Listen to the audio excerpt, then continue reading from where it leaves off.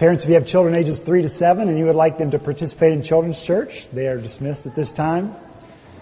Nurseries are also available for children under the age of 3 next door. Please use those if you need to. If the rest of you would take out your Bibles and turn once again this week to Deuteronomy chapter 6. And when you've found your place, I'm going to ask you to stand because we are going to hear read together the Word of the living God.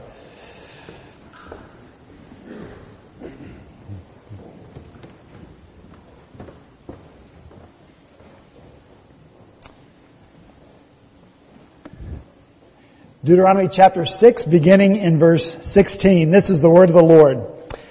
Do not test the Lord your God, as you did at Massah. Be sure to keep the commands of the Lord your God, and the stipulations and decrees he has given you. Do what is right and good in the Lord's sight, so that it may go well with you, and you may go in and take over the good land that the Lord promised on oath to your forefathers, thrusting out all your enemies before you, as the Lord said. Let's pray together. Father, we ask now that you would bless this reading and hearing of your word as you promised to do.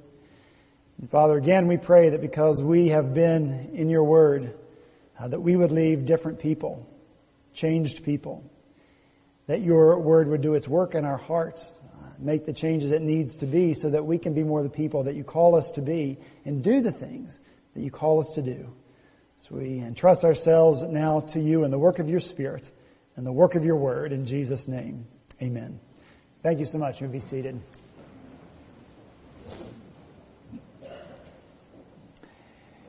In most translations of the Bible, verse 16 that we read this morning begins a new paragraph, a new thought unit, though there are no paragraph markings in the original Hebrew.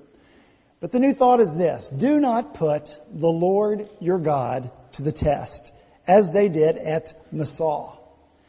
Now, we need to know what happened at Massah. What happened there? How did the people test the Lord? And to get that story, we have to go back, and you can turn there if you want, to Exodus chapter 17. It tells of the time that God provided water for his people from a rock. But I don't want you to get this confused with what we looked at a few weeks ago. When God also brought water from the rock for his people, he told Moses to speak to the rock. Moses struck it instead, and we talked about that event. That happened at the end of their 40 years of wandering in the desert. This event in Exodus 17 takes place just after God has safely led them out of Egypt. And so we go to the past again.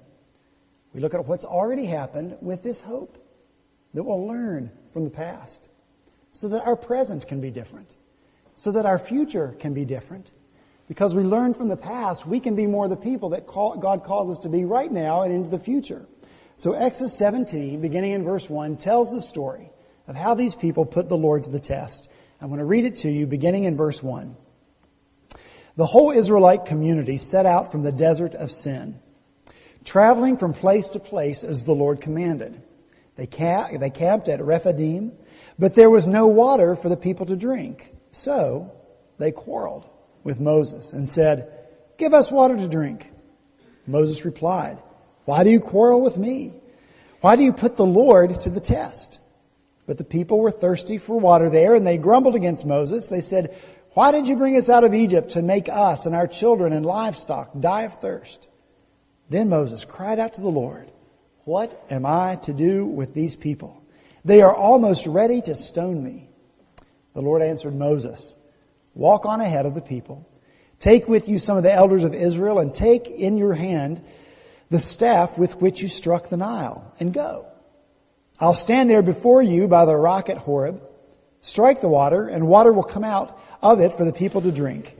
And so Moses did this in the sight of the elders of Israel.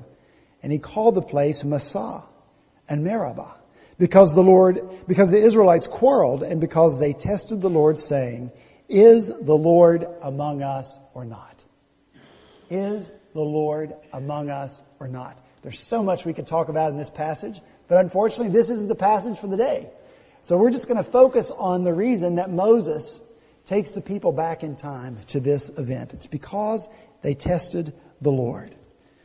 The people who put their trust, who put God to the test in this passage, are the very people who had seen all God's miracles in Egypt.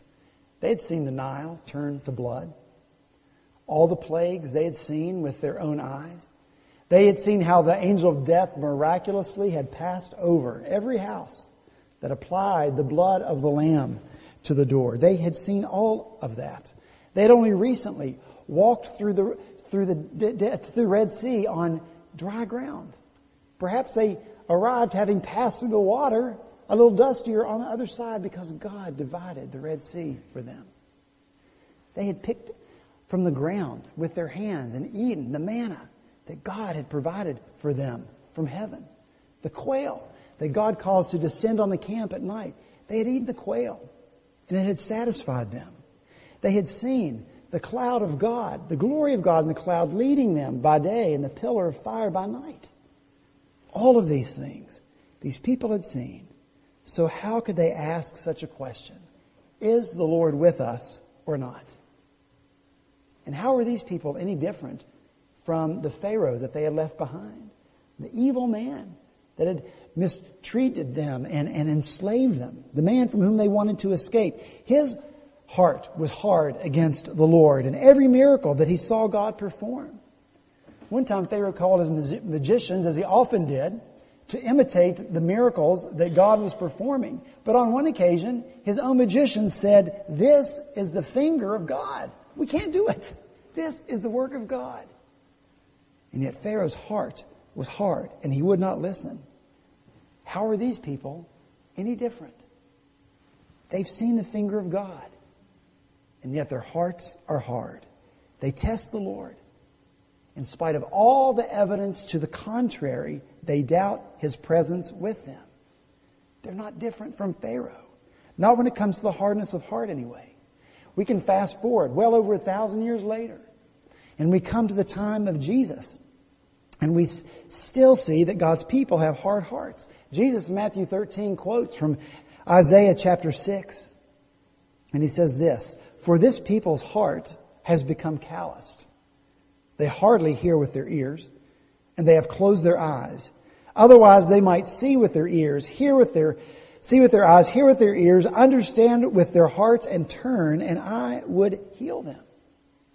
So as it was in the past, so it continues to be in the future.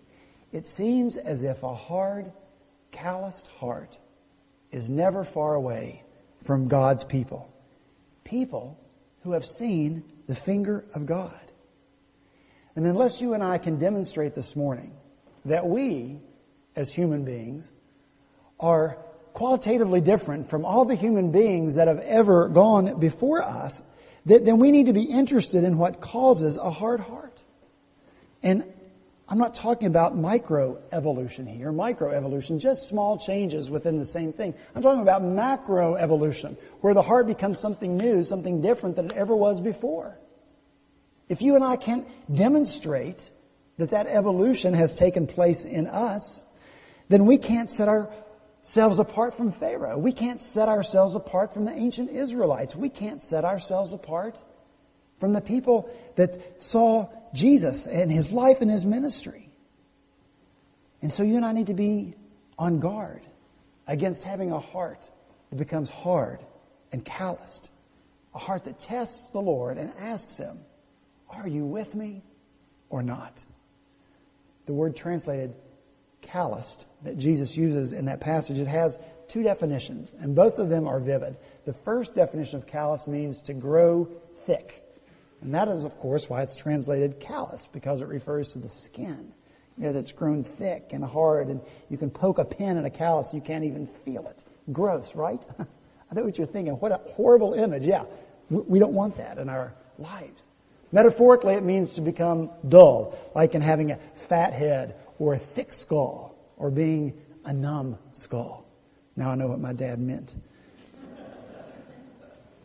Nothing gets through the brain. The second definition is this. It means to become impervious, which means that water can't pass through it. Whatever is impervious is impregnable and impermeable and impenetrable. It's watertight, water-resistant, repellent. And so both of these definitions vividly describe for us what can happen to the human heart. And remember, we're talking here about religious people. And so the truth about God, His goodness, His faithfulness, His mercy, His compassion, His grace, His judgment. Those truths don't penetrate the heart anymore because the heart is too hard. It repels those truths about God. The truth about Christ and His sin-crushing, debt-paying, death-defeating, life-giving work on the cross doesn't penetrate the heart anymore. Our hearts repel those truths. And if the truth can't penetrate, the truth can't get into your heart and my heart, then faith can't get out. The faith by which we live our lives, the faith by which we make our choices. So what makes for a calloused heart? Hebrews 3:13 says that we should encourage one another daily, so that none of you may be hardened by sin's deceitfulness. And so we're writing to believers, encourage each other daily, so that you may not be hardened by sin's deceitfulness. So there's no surprise there. Sin in our lives hardens our hearts. Sin by sin, layer after layer, our hearts become hardened. Specifically, Hebrews 3 says, because sin is deceptive, it tricks us. Sin promises us great things. Freedom, hey, fun, pleasure, success. And so what do? We step out of God's way and we step over into sin's way because of what it promises to us. I am an old car fanatic. I always have been. And so my mom and dad bought me a Chitty Chitty Bang Bang lunchbox for first grade because it had a picture of an old car on it and because Chitty Chitty Bang Bang was my very, very favorite movie. And in one scene in that movie, have you seen Chitty Chitty Bang Bang? The black-clad child catcher hides the black iron bars of his black wagon that he uses to lock up the children that he steals. He disguises it behind brightly colored, brightly painted panels. And then he sticks a flower in his black hat and he skips down the street of the town saying, "Lollipops, get your lollipops, ice cream." And so Jeremy and Jemima, the only two free children in all the town, they see the child catcher. He doesn't look like a child catcher because he's got that pretty hat and his wagon looks so beautiful. And they know what their father told them. Stay where you are. Do not come out of your hiding place. But the child catcher looks so pretty. And he offers lollipops and ice cream and he lures them out. And Jeremy and Jemima, they rush out from their hiding place and they walk up the ramp into the wagon where they believe they're going to find lollipops and ice cream. But the moment they are inside the wagon, the child catcher closes and locks the iron gate. The false sides fall away, and only then do the children know that they've been tricked and trapped. There are no lollipops. There is no ice cream. And so Jeremy and Jemima clutch the iron bars and they cry for help as the child catcher speeds away with them. See, that is the deceitfulness of sin. We choose it over God because it lures us. It offers us what looks good, something that we want, something that God, we think, won't offer to us. And so we harden our hearts against what we know we are supposed to do and go running after sin over and over and over again. But one day, the false sides, the false panels, they're going to fall away. And we will see the prison of sin that we are in. The deceitfulness of sin hardens our hearts. What else hardens hearts? Yours and mine. Jesus tells a parable about seeds. And he compares the seeds to the Word of God. Some of the seeds fell on thorny ground. And Jesus said this, "The one who received the seed that fell among the thorns is the man who hears the Word, but the worries of this life and the deceitfulness of wealth choke it, making it unfruitful." So there's something else that hardens our heart. Wealth. And by wealth, before you exclude yourself, I'm not a wealthy person, it just means having a lot of stuff. Being surrounded by it, trying to get more of it, being dependent on it. And that describes all of us who are here, hoping to finally have some happiness through it, that chokes out the truth of the Word of God so that it does not penetrate our hearts anymore. What else hardens the heart? Colossians 2, chapter 8 says, "See to it that no one takes you captive through hollow and deceptive philosophy, which depends on human tradition and the basic principles of this world rather than on Christ." So when you and we do this, accept, or to some extent mix together with our Christianity, philosophies of this world, philosophies that have human origin, our hearts are hardened against Christ and His all-sufficiency. We think maybe there is truth other than what God has told us. What else hardens the heart?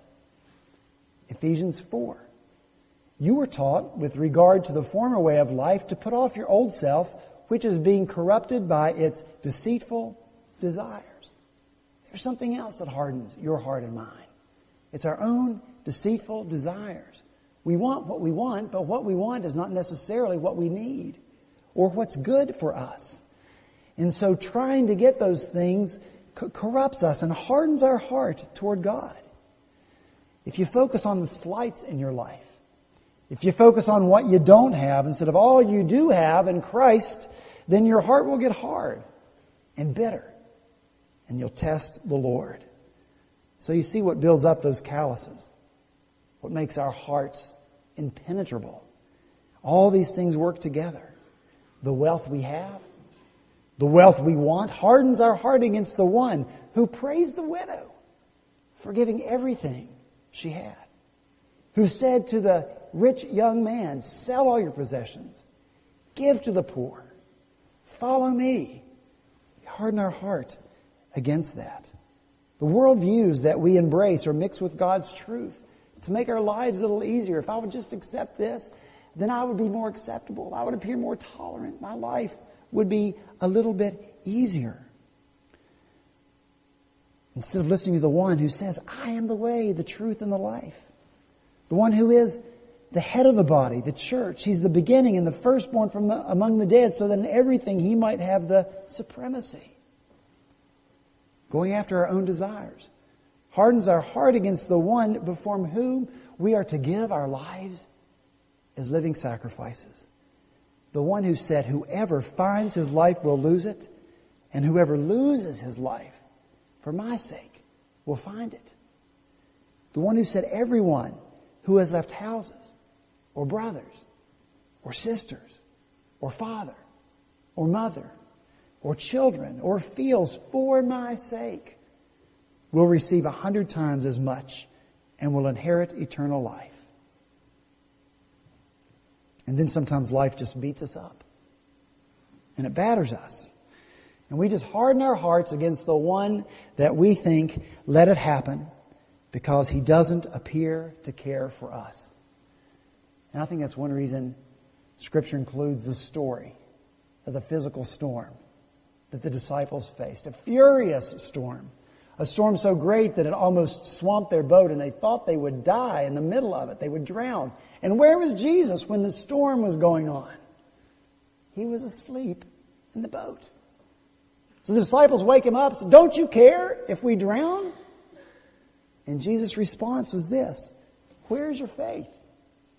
And then He spoke to the storm and He calmed it. But we give Him this test. Well, if I could see, Lord, then I would believe. If I could hear your voice speaking to the storm, and if I could see the waves calm down, then I would believe. I would not put you to the test, Lord, if I could see, because my heart would not be so hard then. Then I would believe that you are with me. If only I could see. But are you sure? Should you still be holding out for and hoping in that seeing is believing test? Jesus once healed a man, demon-possessed. He was blind.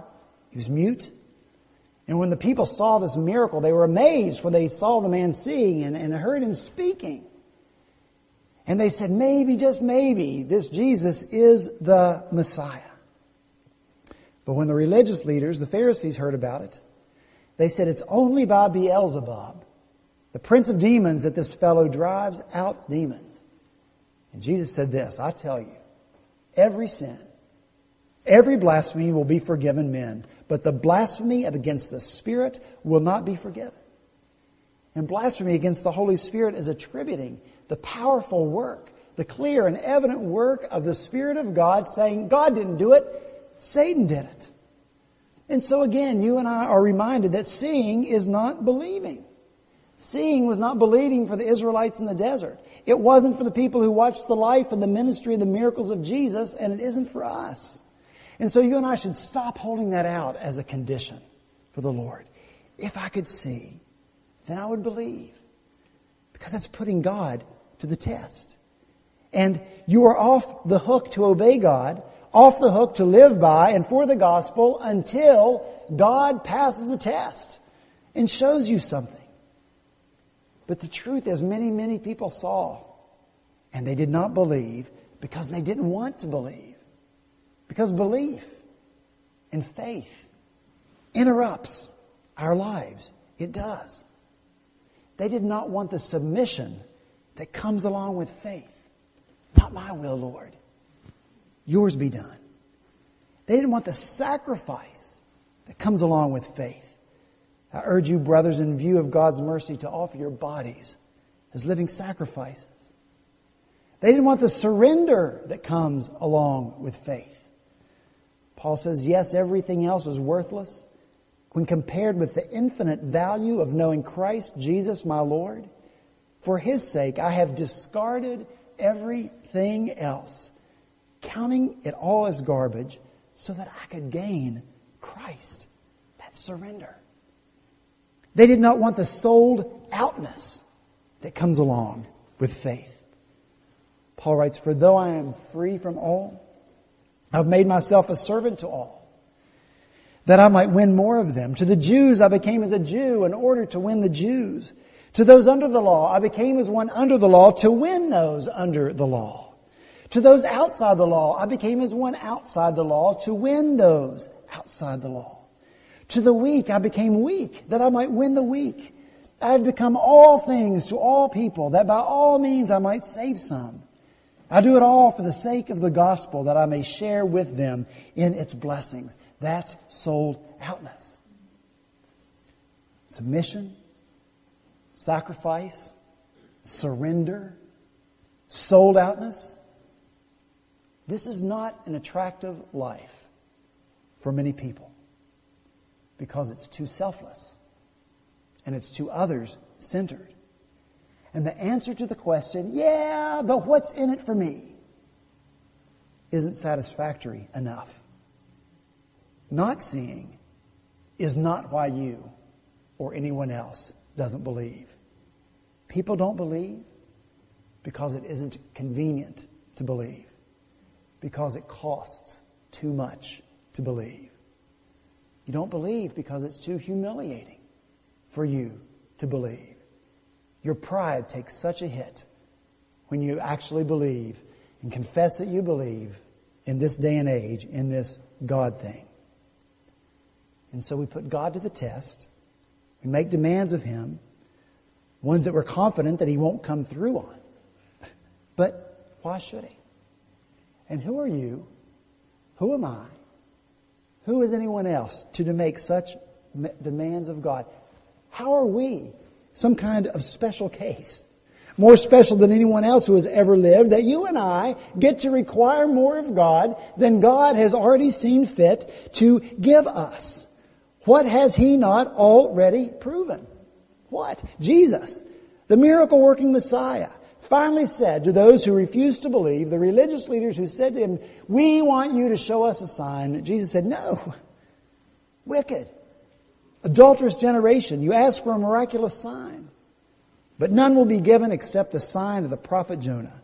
For as Jonah was 3 days and 3 nights in the belly of a huge fish, so the Son of Man will be 3 days and 3 nights in the heart of the earth. Jesus gave His life on the cross. Buried 3 days, the Son of God, dead, in a tomb. The third day, He raised from the dead, back to life. He ascended to heaven. Right now, where is He? He sits on the right hand of God the Father. What's He doing? Praying, interceding for you and for me. Why is that not enough? Why do we put Him to the test? What more could He do? Do not put the Lord your God to the test. God says so. Jesus says so.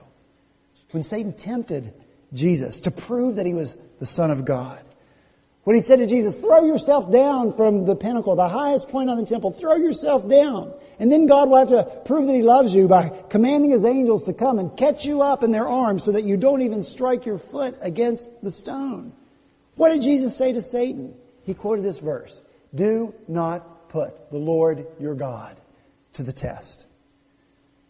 When Moses gave the people the command that we've read today, they were still living by faith. You know, some sort of faith caused them to follow Moses out of the promised, out of Egypt because the promised land was ahead. They wandered in the desert for 40 years by faith. They thought the promised land was ahead. Now they stand on the very verge of the promised land and they can look over and see it, but it's not theirs yet, so they're still living by faith. But Moses speaks here in this passage of a day that is sure to come, when the promised land will no longer be a hopeful yet unfulfilled promise, but a certain reality. Soon they're going to be living in the abundance of the promised land. Verse 10 and 11 describes it. The Lord's going to be with them. He's going to give them a land with large flourishing cities they did not build, houses filled with all kinds of good things they did not provide, wells they did not dig, vineyards and olive groves they did not plant. These people are going to eat and they are going to be satisfied. They're no longer going to be wandering around in the desert like nomads. They're going to be planted as citizens in their own country. They no longer have to fear Egypt. That's in the past.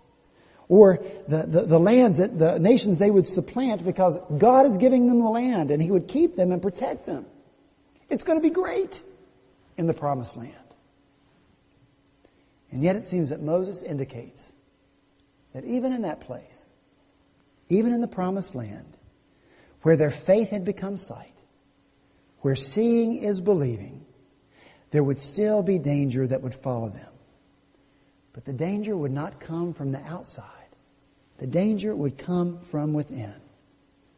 My father-in-law always says this, always has, ever since I've been in the family. He says this, my problem is this: no matter where I go, there I am. No matter where I go, there I am. And so it is for the Israelites. They could leave Egypt behind. They could leave the desert behind. They could leave their enemies behind. But no matter where they go, there they are. And inside them is the heart that they carry.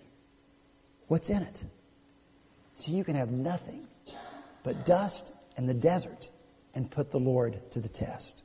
Or you can have everything you could possibly need in the promised land and still put the Lord to the test. Because the test doesn't come from what we have or don't have. It comes from what we believe or what we do not believe. And when the people move into the land, they won't be testing the Lord anymore for water or for food. They'll have plenty of both. They won't be testing the Lord for a place to finally rest so they don't have to wander around anymore. They'll have that. So why will they test the Lord? Maybe it's because the Lord has important work for them to do. Through them, the Lord intends to bless every nation on the face of the earth. And the material blessings that He will provide for them, it's so they are free to do this very important work to which He has called them. And here's where the test will come. Maybe they will be afraid that God can't do it. That the world and all of it is too big for God to conquer, too big for God to bless. And they might act in that unbelief and think that God cannot or will not accomplish it through them. Or they might in their unbelief test the Lord with their grumbling and complaining about the work and say, we don't want to do it. But they must not test the Lord their God. Instead, they are called to live in the land by faith. Faith that God can and will accomplish this great work through them, and the same is true for you and for me every day we live in our land. Test our faith. Is the Lord relevant to my life again today? And every part of it and every relationship in it. Is He with me? Is He relevant?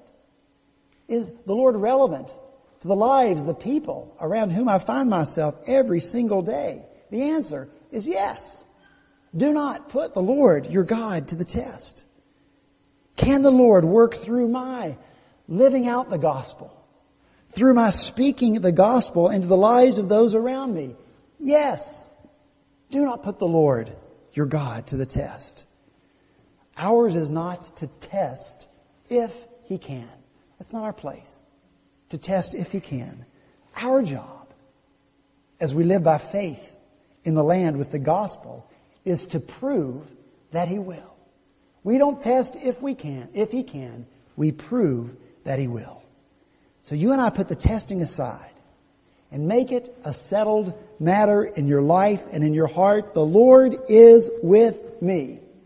Do you believe that? Then live like He is with you. Work like He is with you.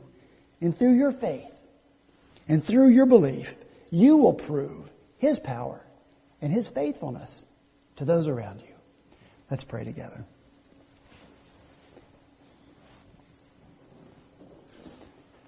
Father, we confess before you now, you do not need to do anything other for us than what you have already done. And Lord, we so rejoice in the work that your love for us has driven you to do. Lord Jesus, to leave the riches and the glory and the splendor of heaven, to come and live on this earth and die on the cross. What more could you do to demonstrate your love for us? Leaving your Spirit indwelling us. What more could you give to us than your very own power living in us and working through us? Lord, when you said from the cross, it is finished, it's true. You've done everything that needs to be done. You've given us everything you need to give us. And so I pray, Lord, that we would set aside the testing. And all of us, Lord, in small ways, we're like the Israelites. We're like all the people we've looked at this morning. We doubt you. We doubt your presence with us. We doubt your love for us. So we put you to the test. We say, Lord, if you are real, prove it. Fix it the way I want. Lord, if you want me to believe in you, help us put that testing aside. Lord, with confidence, know that you are present with us. Know that your will and your way is far superior to ours.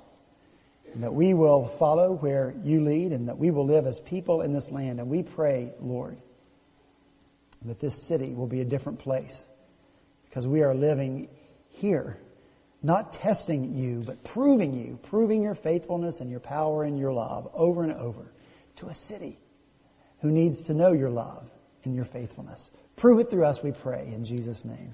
Amen.